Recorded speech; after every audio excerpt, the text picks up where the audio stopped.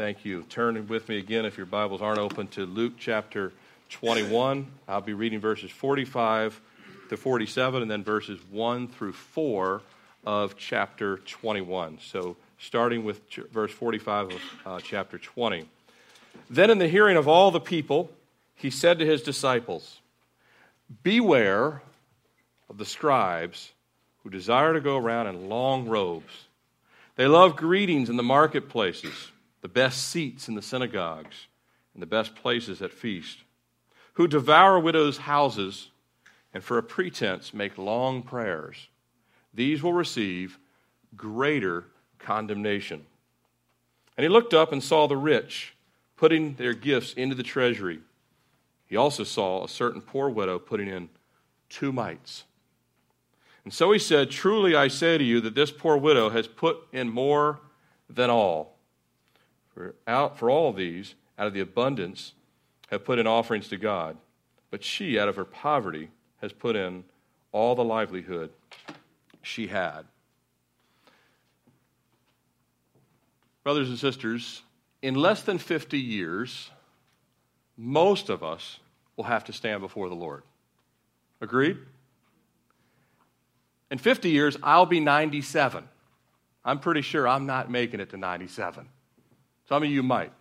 Some of you will defy the odds, although I've read recently there's more than 2 million Americans over the age of 100 now. So people are living a little bit longer, but generally speaking, most of us in here, somewhere 30, 40, 50 years max, just looking at most of the ages. Some of the younger people have a good bit longer than that, but most of us that are in our late 30s, 40s, 50s, 60s, we're not that far away, relatively speaking. You can remember you being in high school not long ago, right? And here you are, taking Tylenol, taking a leave, right? You used to do it after really long workouts for an entire week. Now you do it after a 10-minute workout or something. But it's not that long that we'll be standing before the Lord. And the question is this: if Jesus was going to give a quick little synopsis of your life, like he does the scribes here, or a quick synopsis of your life, like he looks at this widow, what would he say? What would he say to everybody else? In the hearing of everybody else, if he say, "This is my assessment of Tim's life. This is my assessment of Bill's life, or Joe's life, or your life." He gives a brief little assessment, because someday he not only will give an assessment, we will give an account of our life, won't we? We'll stand before him. We really will. It's more real than the seat you're sitting in. That we really will, and the Bible calls it the bema seat of Christ. We'll actually stand before the bema seat of Christ and give an account for our lives. What is wood? What is hay? What is stubble? And only those things that were done in purity through the power of the Holy Spirit will actually remain. That actually winnows a lot of things away, doesn't it? We'll all stand there, and he'll be looking at our life, and he's looking at it now. And if you're taking notes, I've titled our time in God's Word this morning, "What God Sees Matters." What God sees matters. Do you believe that? We're more concerned than we'll admit about what other people see. But God knows the heart. Hey, you'll actually be able to say, I'll see people say, "I don't care what anybody thinks." And I know they care what other people think. Don't you know that when they say that? "I don't care what anybody thinks. I just live exactly the way I want." Sure you do. No, we care.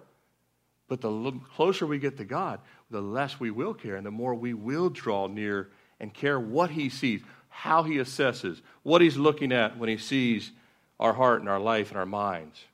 We'll look at 3 things this morning that we see in the scribes, but we also see in this widow. The first, a desire to be seen. The second, a desire to acquire. The third, a desire to give all. And this desire to be seen, we see the scribes here. And Jesus says, beware. Beware of the scribes. And they had some political power. They had some authority. They had some leadership. And this desire to be seen was the fabric of their life.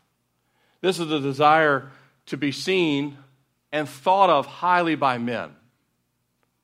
A lot of people want this, right? They want to be thought of in a great way. They want to be really well esteemed. The higher up the celebrity are, they want more Twitter followers than anybody else. They want more Instagram followers than anybody else. They want to be on the front cover of Time magazine or the front cover of People. Although sometimes I don't think they want to be on the cover of some of these as they end up. But that's for different decisions in life. But the scribes, it wasn't a desire to be seen and appreciated by God, but it was to have the attention and the approval of other men. And this warning by Jesus is given to the disciples. He's warning the disciples and he's warning all the people around him. If we were standing in the temple and we would have heard Jesus said, and he says, beware of the scribes. First of all, this probably didn't settle real well with the scribes, right? Because they're standing there too. But beware of them was given to the disciples and it was given to the other people that were gathered there in the temple. And the warning is given for two primary reasons. Jesus is giving the warning for two primary reasons. Some of them you might have instinctively already thought of. The first reason that he's given this warning is don't become like them. Right? It's like a parent's warning your kids. Don't do what all the other kids at school are doing. Why do you give that warning? Don't become, the Bible says, bad company does what? Corrupts good character. So first warning is just don't become like that. Just because everybody else goes that direction doesn't mean that you are to go that direction. The second reason, as he's warning, is don't follow after men like that. Don't follow after men that desire a name, men that are full of pride. Don't follow their spiritual guidance because they have none worth following. True? Those are two reasons. Don't become like them, and don't follow after them. Let's look at their characteristics and wanting to be seen.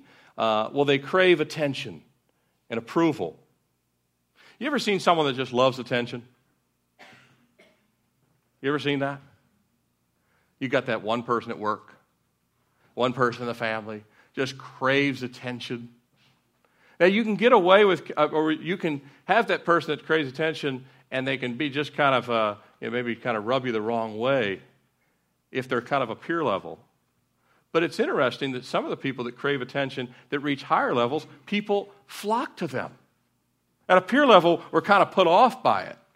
But we see people that have reached celebrity status or some level of authority that crave attention, and people, we call it, in this country, cult of personality. We gravitate to people that also crave attention, and they're not actually, they don't rub people the wrong way. And matter of fact, they have a gravitational pull. It's interesting. At the peer level, it usually bothers people. But once people reach a certain level of status, people are actually attracted to it. Charisma. Charisma is not always wrong, but I'm just saying that generally speaking, some people, even we talked about the political state right now, can't even win a certain office level in this country unless you have a certain level of attractability, which has nothing to do with character, does it? Nothing to do with character. There was nothing about Jesus' appearance that you would vote for him. Do you realize that? The Bible says there was nothing comely about him. He would be a bad candidate to run for office because you would look at him and say, oh, well, he's not as good looking as I expected. I'd like him a little bit taller. He doesn't give off quite as much aura as I want. What if I told you he was completely honest, completely loving, completely giving, and he'd give his life for you? Would that matter? No, I'm looking for someone better. Right? But these are the scribes. They're full of bad character, but now they've reached a certain level that people actually will follow them, will listen to them. These scribes, though, they would humbly tell you they don't really want attention. We don't like the attention. They would say that. We don't really like all the attention. Please give us more attention in the back of their minds. We don't like the flattery that you guys are giving us. We're just humble servants of Moses. Please keep complimenting us in their minds. Oh, you don't need to give up your seat for me. Give up your seat. Right? You don't need to call me rabbi. Yes, you do. in their mind. The mouth says one, Jesus calls this what? Hypocrisy. The mouth is saying one thing, but the heart is saying something completely different. And there's 4 characteristics, if you're taking notes, of their outward show that Jesus identifies here. 4 things that he mentions. First, he says, beware of the scribes who go around in long robes. What is this all about? Jesus mentions their long religious robes here. Now, long robes aren't in and of themselves wrong. Remember, the priesthood has been given a command to wear certain dress. Although the scribes are not priests, they worked for the Pharisees, but the priesthood was given robes by the Lord to wear, but the robes were to mark their humble service to God, not to show we're actually better than all the rest of the people. Do you see the difference?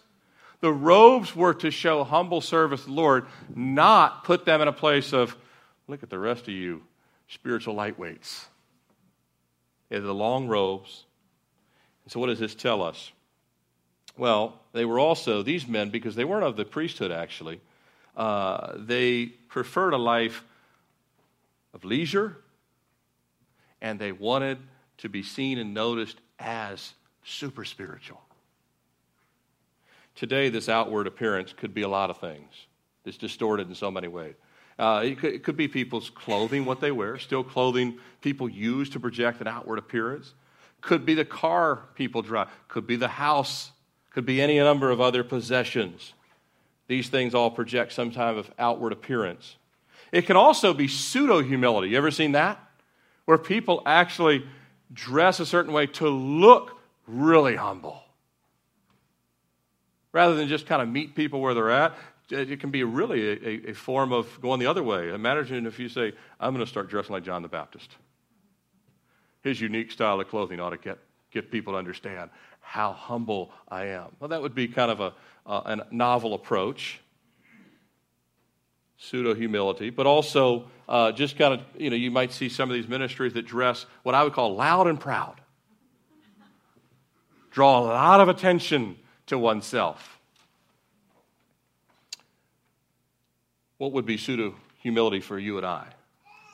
What would it mean to kind of live and act in such a way that you draw a lot of attention to yourself? I mean, even you think of dress, it matters. I mean, the Bible talks about a modest approach. That we're actually to be relatable to people, not putting ourselves on a pedestal above people or be a distraction to people. Outward appearance means everything to these scribes. It's style over spiritual substance. Style over spiritual substance. They have the style, they have something that they're known for, but it's not inwardly a match. Are we fixated? Think about it, Christian. Are we fixated on our outward appearance? Or, instead of being fixated on our outward appearance, are we actually sensitive to the inward work of the Spirit of God? Fixated on the outside or sensitive to the inside? I'm not saying that the outside has no value. It's a good thing to cut your hair and shave and all that kind of stuff. It's really a good thing. We even looked at in Ezekiel that the priesthood in the new millennium, the priesthood, they have beards, but they have to be neatly trimmed and their hair neatly trimmed. So God actually, that there is some sort of emphasis that God puts on having some kind of order and structure, not look like Pigpen running around either. But at the same time, not making your dress or your outward appearance or the possessions you have be your status. This is who I am because of, I've got the guy riding the horse right here. Now, younger people really struggle with this, don't they? I cannot wear that. It doesn't have the certain logo, right? Status means a lot, and even in our country, or I should say in our day and age.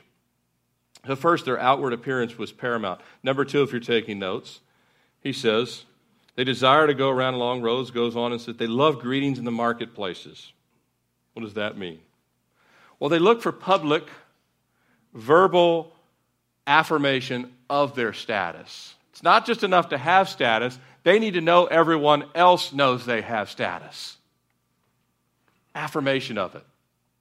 Pats on the back. You guys, Jerusalem would be in a mess without you guys.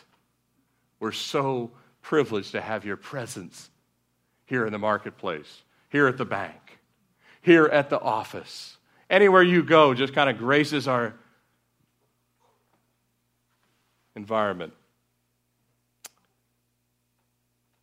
They benefit from the training of those that had gone before them. See, the scribes before them had taught the people, this is the way you greet us when we come around. So that other people had already kind of laid the groundwork, so as they're raised up in their role as scribes, they kind of continue the norm. This is how you are to respond to us. This is how you are to greet us. This is how you are to meet us out and about. They've trained people to esteem them. They've trained people to flatter them. How about us? Are we fishing for compliments in life? Right? Sometimes you'll notice with other people, I think they're fishing for a compliment. Sometimes I'll give it to them anyway. I'm like, you really need a compliment, I can tell. I'm going to go ahead and give you one.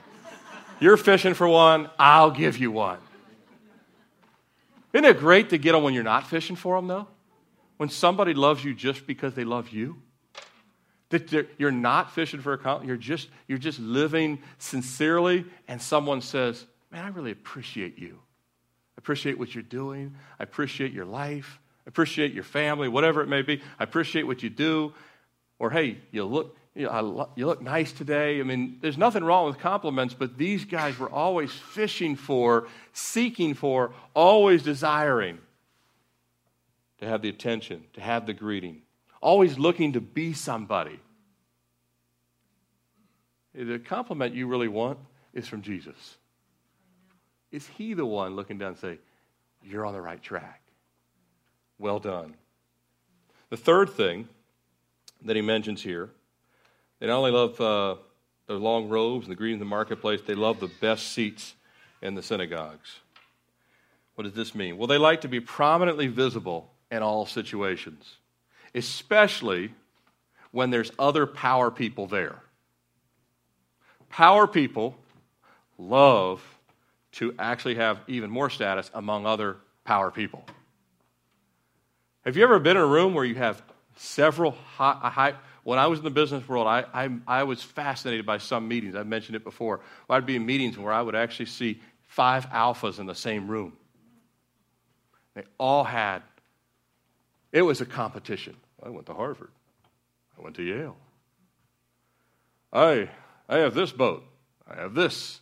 It's just a constant, it's really, there's a desire to be really seen as special, the smartest person in the room, the most intelligent, the wealthiest.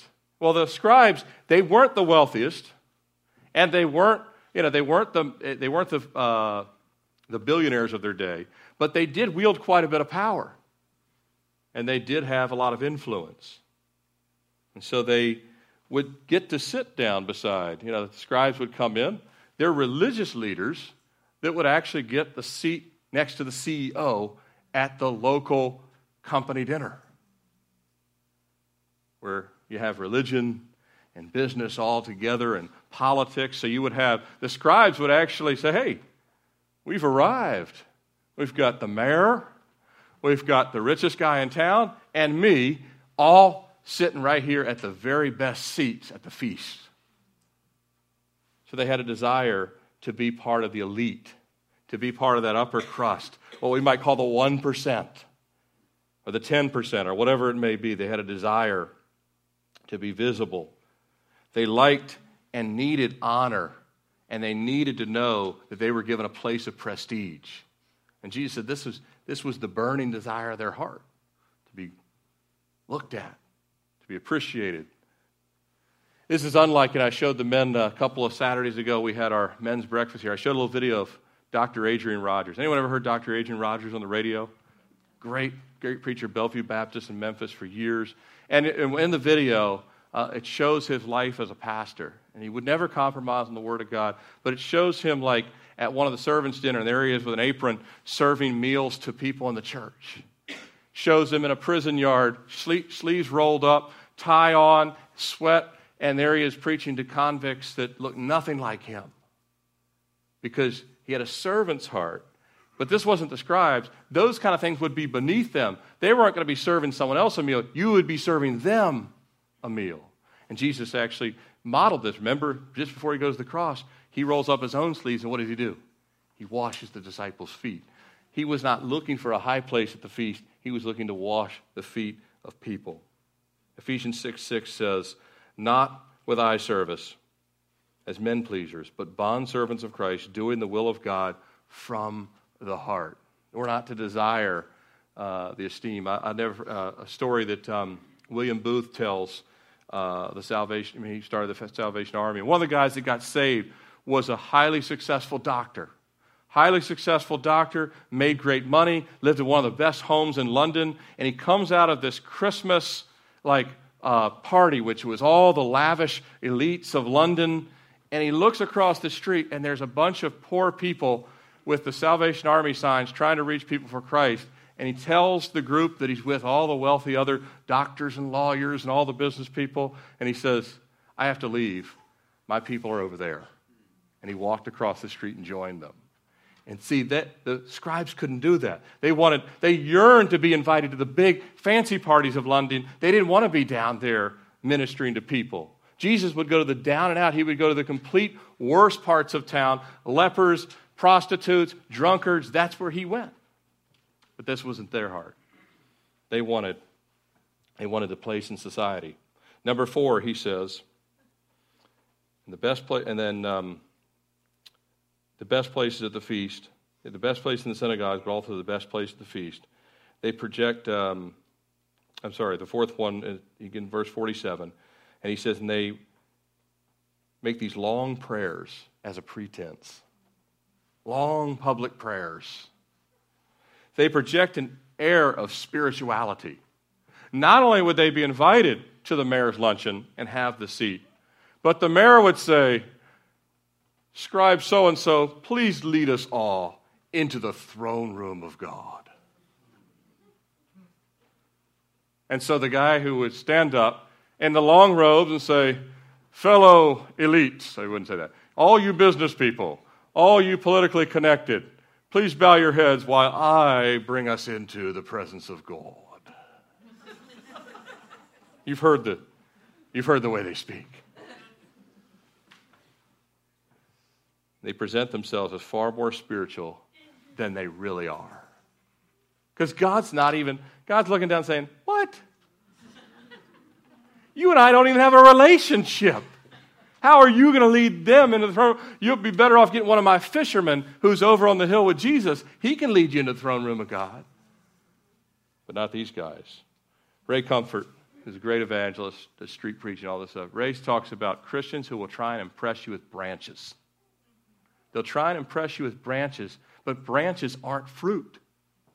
You can fool a lot of people with branches. It can look good from a distance, but Jesus never said, hey, I love your branches. He cursed a tree that had no fruit on it. That tree had plenty of branches. Branches are works. Branches are outward show. Fruit is something you can actually bite into and be nourished by. You'll never be able to eat a branch.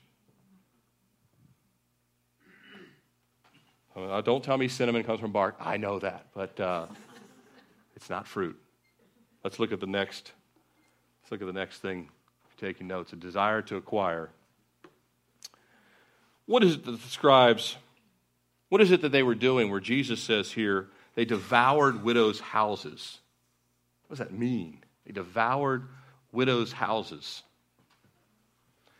Well, the scribes, they often served as what we would consider today estate planners.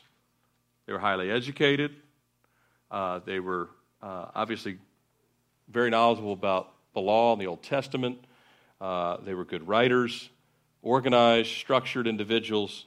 Yes, they had a heart bent on public profile, but they were bright.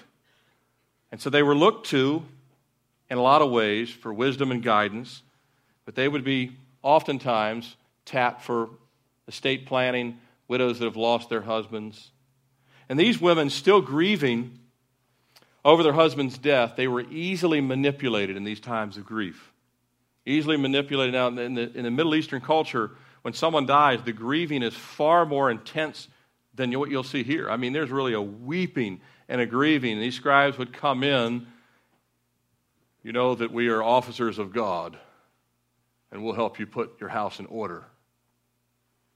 And they would easily manipulate into giving portions and perhaps sometimes even the entire estate, means that they would eventually, if not immediately need in their life, they would turn over to these scribes. Means that they would need to sustain themselves would actually enrich these scribes. And these scribes, they would promote their own ministry. The scribes, any teachers of the law during the time of Christ, they were not allowed to receive a salary, but they could receive free will gifts. But they had actually turned this into a bit of a racket, receiving these gifts. They'd convince these widows to give to them to ensure that God would take care of them. You give mightily to us, God will take care of you. And they used that as a form of manipulation, a deceptive scam. 2 Peter speaks about religious leaders who do these kind of things. In 2 Peter 2:14, he said, they have a heart trained in covetous practices. Peter had seen it firsthand. He's writing about it. He knows what this looks like. Warren Wiersbe said, of all the rackets, religious rackets are the worst. And we expect the mafia to act like the mafia, right?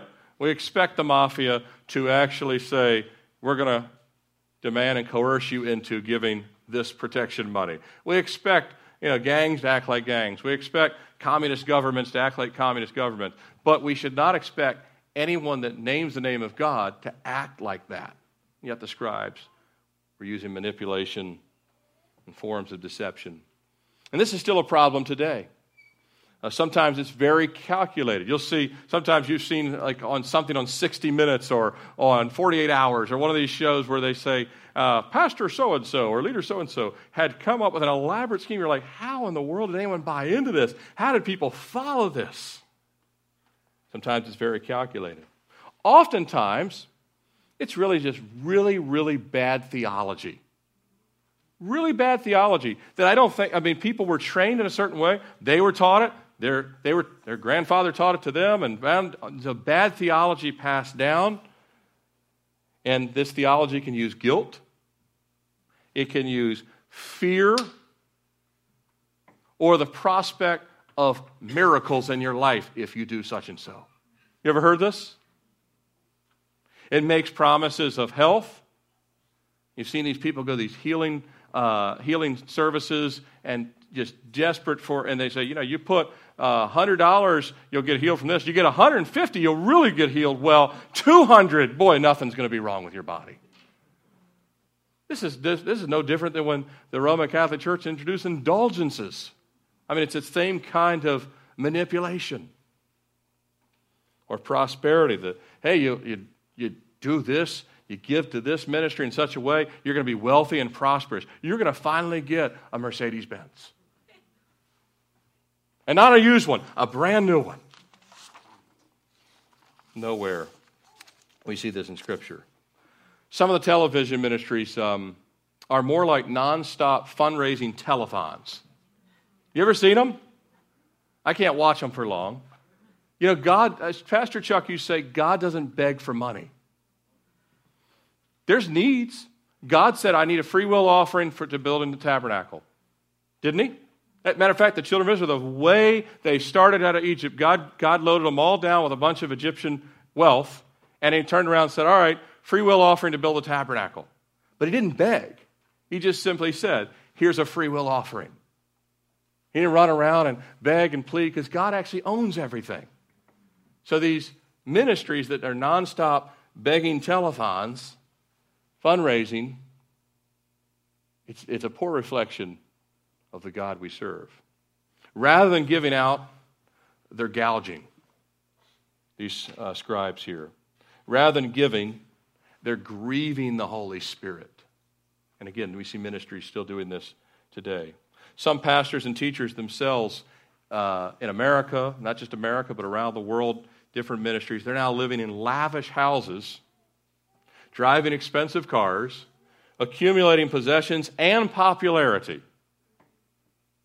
while little old ladies watching TV who are balancing their checkbook with Social Security and just a little bit of money are actually the ones that are keep watching and write another check to these guys. Jesus has a heart for those widows. He had a heart then, and he has a heart now for them. They're unwittingly taking their finances and financing these charlatans' lifestyles.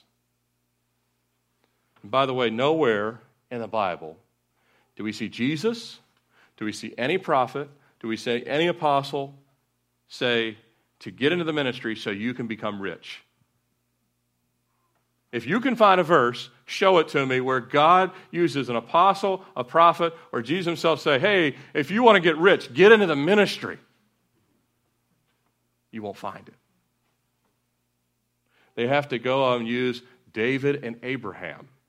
David was a king, and Abraham was called to make a nation out of him. They weren't in the ministry per se, but God certainly used them. But again, that's, if you understand the timing and how God does things in the Bible, there's reasons for even those things. But now as Jesus is concluding his observations of the scribes and their self-centered and dishonest lies, he then looks up, and we turn our attention. He looks up and he turns his attention to the rich who had come to place gifts into the treasury. So he's still staying in the temple. He's just giving this kind of warning and scathing review of the manifestation of what comes out of the scribes in their life. And then he looks up and he sees the rich in the temple. You know, there was a treasury, and you could see people actually coming to bring their offering. And there was a lot of fanfare with the rich because they also liked to be seen for what they were doing. The first thing to recognize here is that Jesus, he's fully aware of everything given or not given to God. He's fully aware. It says he looks up and he sees the widow, he sees the rich. He is aware and he's watching everything given, everything taken, as we've seen with the scribes, and everything withheld. The eyes of God see the very thoughts and intents of the heart, don't they? He didn't need to even physically be there to see all this. God sees it all. A group of children were lined up in the cafeteria of a Christian school for lunch. And at the head of the table where the food line is was a large pile of apples. And there was a note posted by the apple tray, and it said this: "Take only one, God is watching." Moving further along the lunch line, at the other end of the table was a large pile of chocolate chip cookies. One child whispered to another, "Take all you want. God's watching the apples."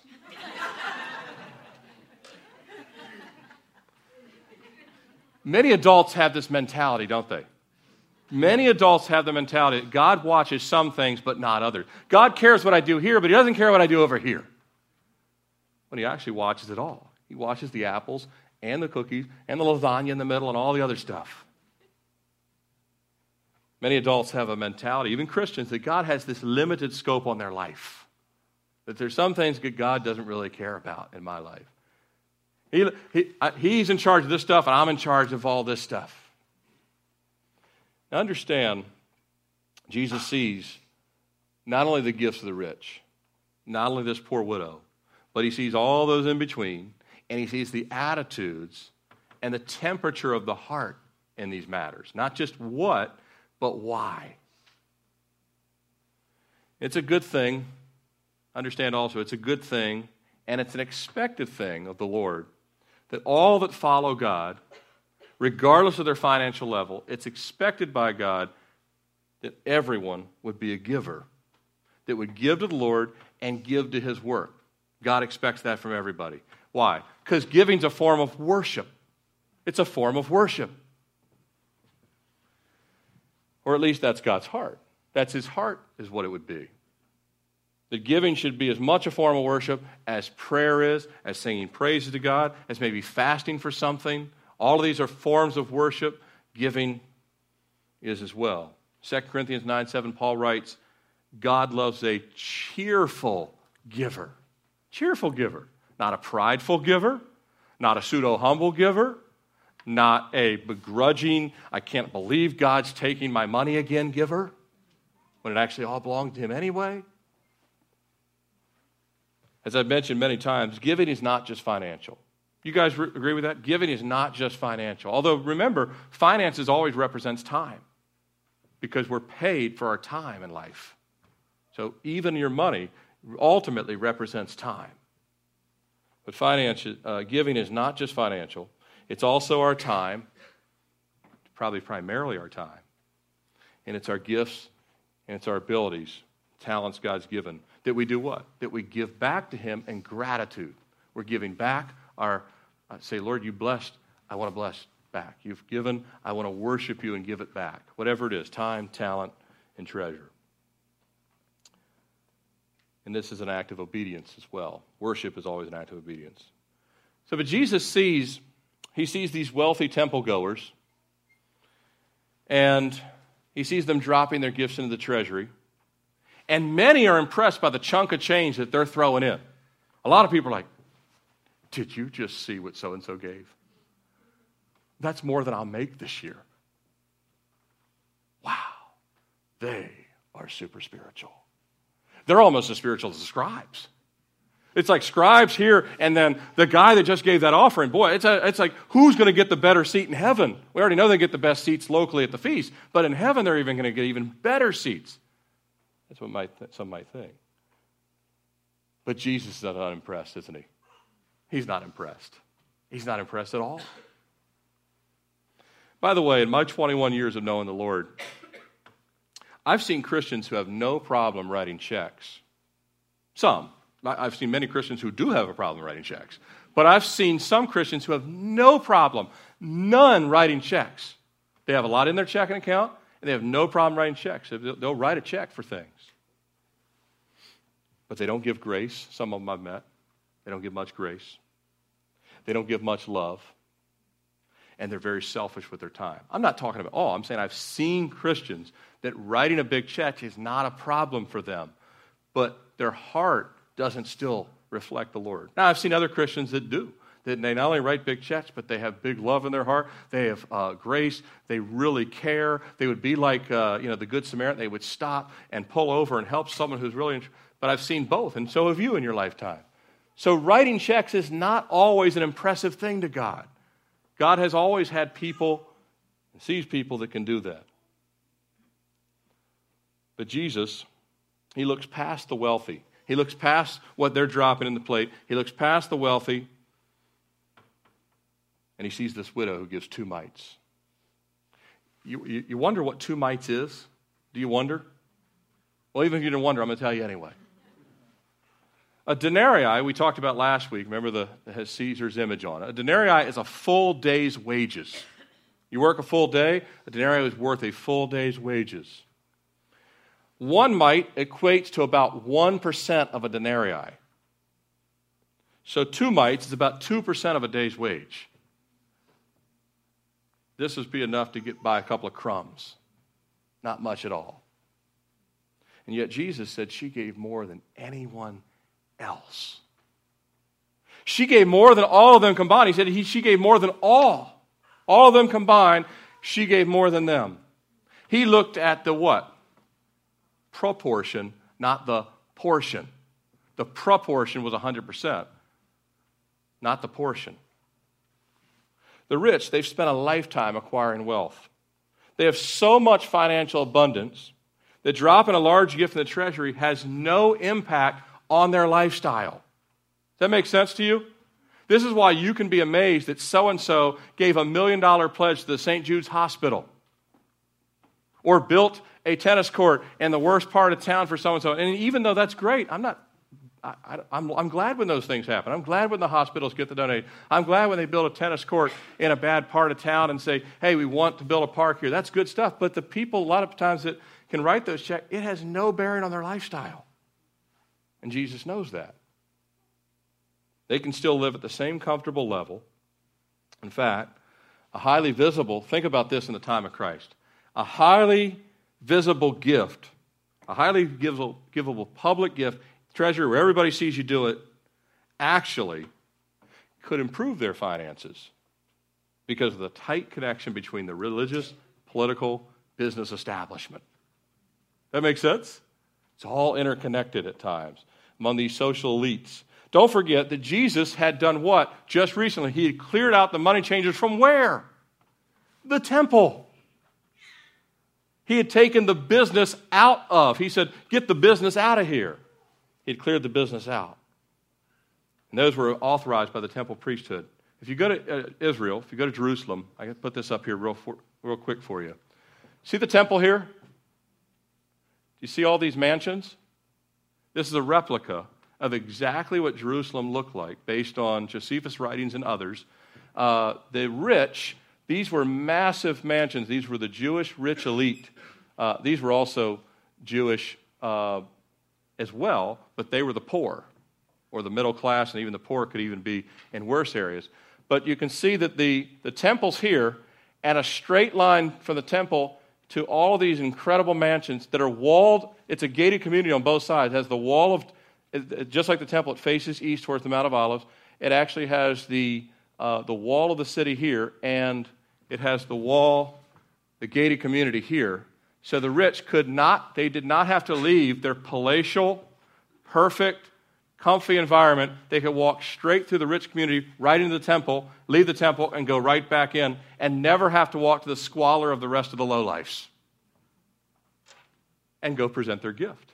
But the only place that those people would see them doing it would be inside the temple saying, wow. Highly visible gift, connected with all the other leaders. See, the rich, they had possessions and means, but were they rich towards God?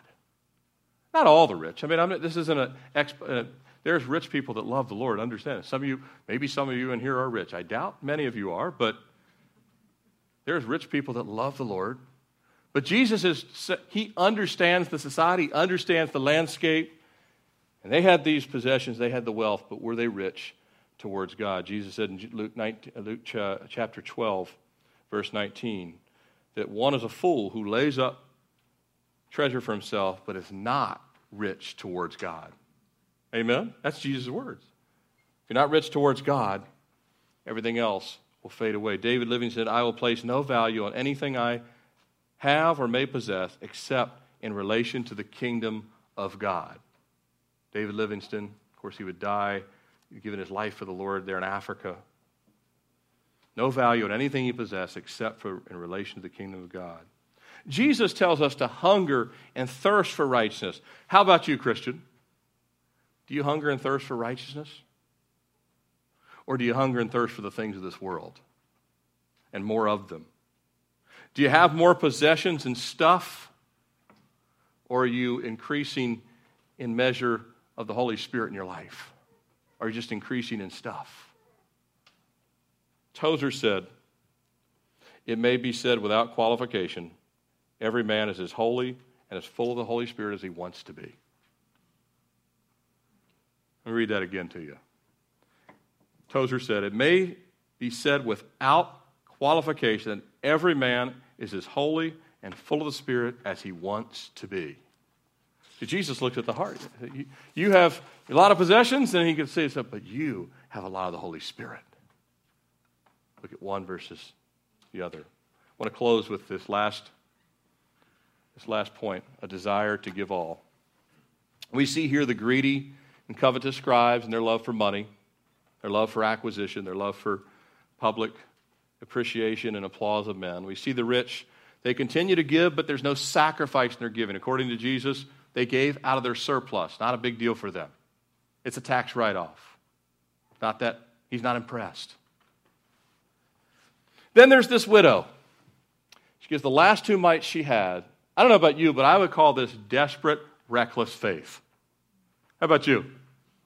This is just desperate, reckless, yearning. Most of you in this room are not rich. Maybe, again, I don't know any of what's in your bank account or anything like that. I don't even see our financial statements. Only Mike sees that stuff, and I have no idea what you give, what you make. I have no idea. Most of you probably aren't rich. Most of you, it's not a simple thing to write a check. Most of you, like me, it really takes faith every time you write it. Right? Now, that's the real world. Most people, it takes some belief that, Lord, you will do something with this, and I'm worshiping you with it. Most of us live in that world. But this lady, she lived in that world more than I can comprehend. 2 mites and gives it all. David said in 2 Samuel 12:24, nor will I offer burnt offerings to the Lord my God with that which costs me nothing. David knew that offerings by nature are to be sacrificial. David actually had wealth too. But he knew that it had to be sacrificial. He had to cost him something. But this offering, it cost more than a lot for her. It cost everything. I don't even have that kind of faith. Do you? I mean, would you really go and empty everything you have and give it to God today? Every single thing. This was the faith test that Jesus had given the rich young ruler. Remember, back in Luke 18, he told the rich young ruler, say, hey, you want to be rich to God? Go ahead, sell everything you have and come and follow me. He couldn't do it. He couldn't trust God to improve his life, and he went away sad. But this lady, she wasn't looking for God to improve her life. She was desperate, and she had nobody in the world to trust and cling to but God. And so she does what? She throws herself at his feet. It's a form of just throwing herself at his feet. Many people don't need God. In their minds, therefore, they don't need faith or surrender. They say, I don't need God. I've got the education. I've got my abilities. I've got a good job. I've got a pension coming. I've got this. I've got that. I don't really need God. Well, I might need him if I get cancer. I might need him if I develop heart disease. But if those things don't happen, I really don't need him. That's not where this lady is. She's desperate. See, poor widows are desperate. People with incurable diseases, they become desperate. People that are heartbroken, they become desperate. These people need a touch from God. They need to be helped. They need to be rescued. And then it becomes not so much of a crazy idea to say, I'm just going to throw it all at God's feet. The Bible says, cast your bread upon the waters. Right? Cast it out there. It's a form of taking a step of faith. It's also a form of worship. Jesus said in Matthew 9:12, those who are well have no need of a physician, but those who are sick. She knew she needed God's help. Great needs produce what? Great repentance. Great needs produce genuine prayers. Great needs produce complete surrender. God hears and sees a sincere heart. The eyes of God, they're not only on the sparrows outside, right? His eyes on the sparrow, but he's also on those that have needy and desperate crying out for help. We have an interesting contrast here between the widows of 20 verse 47, the widows whose houses were devoured and manipulated and deceived into giving what they couldn't afford. We have an interesting parallel between them, or a contrast between them and this widow. Because God's not asking for her, he's not manipulating her like the scribes were. He's not saying, hey, give every mite you have. No, they were deceived into giving their money, as the scribes would do out of fear of manipulation. This widow, who herself may have been one of those defrauded. Understand that Jesus tells the story, she might have been one of the defrauded widows. She is giving not out of manipulation, but in devotion to God. In desperation, knowing that only God can save and help her. Only God will save and help. No one else there is showing any compassion on her, right? You didn't see the rich saying, hey, you know what? Instead of actually throwing this big check in, why don't I go help her out? No one's doing that. So she cries out to God. They were deceived into giving money out of fear of manipulation. But not her. She's reaching out to God. And God doesn't miss the moment, does he? In the form of Jesus, he does not miss this moment. He sees it. And through Christ, he notes her offering as more than everyone else there. God sees it. She's fully surrendered to the will of God. Listen, Christian, and this is pretty cool. We're going to have to wait till we get to heaven to hear the rest of the story. I don't think it ends here. How about you? Luke only records this much. We're going to have to wait to get to heaven to hear the rest of the story because I think there's more of God's grace and there's more of God's mercy that's poured out on her life after this fact. And that's not recorded in Scripture. But you'll get to meet her if you're saved. And she'll tell you the rest of how it went. Yeah, the two mite thing. Yeah. Let me tell you how the rest of it goes. Oh, the rich. Yeah, they were there that day. They had a lot of, yeah. Lots of, a scribe. Yeah, the scribes were there. Yeah, they're a piece of work. I'm speaking for her for just a moment. But two things we can safely say as we come to a close. Two things we can safely say about this widow. One, she loved God more than anything else. How about us? How about you? Number two, whether she knew it or not, she made a huge deposit in the bank of heaven. A massive $1 trillion deposit in the bank of heaven. And Jesus notes it down, says, this one's going in the record books more than everyone else here. C.T. Studd, that's why he gave up his fortune to serve people in China. He gave up all his money. He could have been rich. He inherited wealth. He gave it all away to say, I'm put it in the bank of heaven where there's way better interest. Let me just read for you one passage. I know you know, but I wanted you to understand in a different context maybe, and you've heard it. Matthew chapter 19, verse 29 and 30. You know this passage. And everyone who has left houses or brothers or sisters or father or mother or wife or children or lands for my name's sake shall receive 100-fold and inherit eternal life. Many who are first will be last, and the last first. Do you know that this woman will be some of our bosses?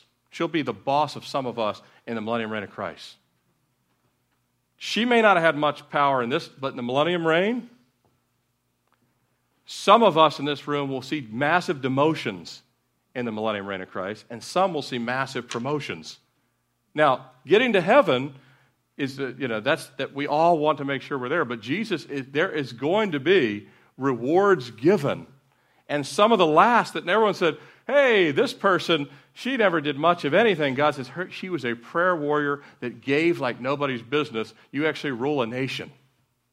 And then somebody who was actually the deacon at so-and-so church that gave big checks has a low-level position.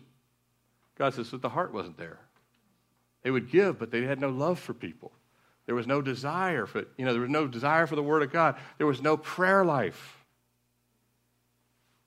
That's what Jesus is saying. 100-fold for some that have left houses. That's why Peter and them said, Lord, we left all to follow you. And Jesus said, don't sweat it. I'll pay you back. Do you believe that? That we'll stand before the Lord someday, and there will be rewards given. And this woman, she made a big deposit. See, Christian, God sees it all. And He sees what truly matters. Let me ask you, does He see us as givers or does He see us as takers? Does He see us as selfless or selfish? Surrendered or stubborn? Compassionate or cold and careless? Sacrificial or superficial? Desperate for more of God or determined to be as comfortable and uninterrupted as possible? Remember the homes there? They were determined to be as comfortable and uninterrupted. Do not bother us. This is my Saturday. Do not touch it. This is my life. This is my week. This is my weekend. This is my life. This is my whatever it is. I don't need to be bothered. I'll see you on Sunday and I'll put a check in the box. Don't worry. That was the mentality of some. That wasn't the widow. That wasn't what Jesus was asking His disciples to be. The scribes and the widow, what a difference between the two. See, Jesus is watching. He's calling all of us to take up our cross and have the heart of the widow. Amen? He wants to have the same heart, fully surrendered. We mentioned this on Friday night in our Friday night fellowship. See, God wants worshipers, not workers. Tozer said this. God wants worshipers. Worshipers that say, Lord, we want more of you. God can get anyone to do a task. He can get anyone to write the checks. Every pastor I've met at any ministry that's ever been formed usually loses some of the biggest givers out of the gate. Because God says, I'll always build it on my righteousness, not on what people can see. But he wants us to be worshipers. Amen? Let's close in prayer. Father, thank you again for calling us. Lord, you're not willing that any should perish, whether it would be the scribes, whether it would be the disciples, whether it would be the temple goers, whether it be the rich. Lord, you've come. You were a giver. You gave your life. And Lord, the most natural response we can have is in gratitude to give it right back to you and to trust you with our life, to trust you with our time, to trust you with our talent, to trust you with our treasure. But Lord, and then, Lord, by your Spirit, to change us. Lord, we're naturally selfish. We're naturally complacent. We're naturally desiring, Lord, the best seats. But you've told us to take on a servant's heart, to humble ourselves, to step off of the natural throne of our heart and to surrender it to you. And Lord, we want to have a story that finishes in heaven like the widow, where you notice that we willingly gave and surrendered to you. In Jesus' name we pray. Amen.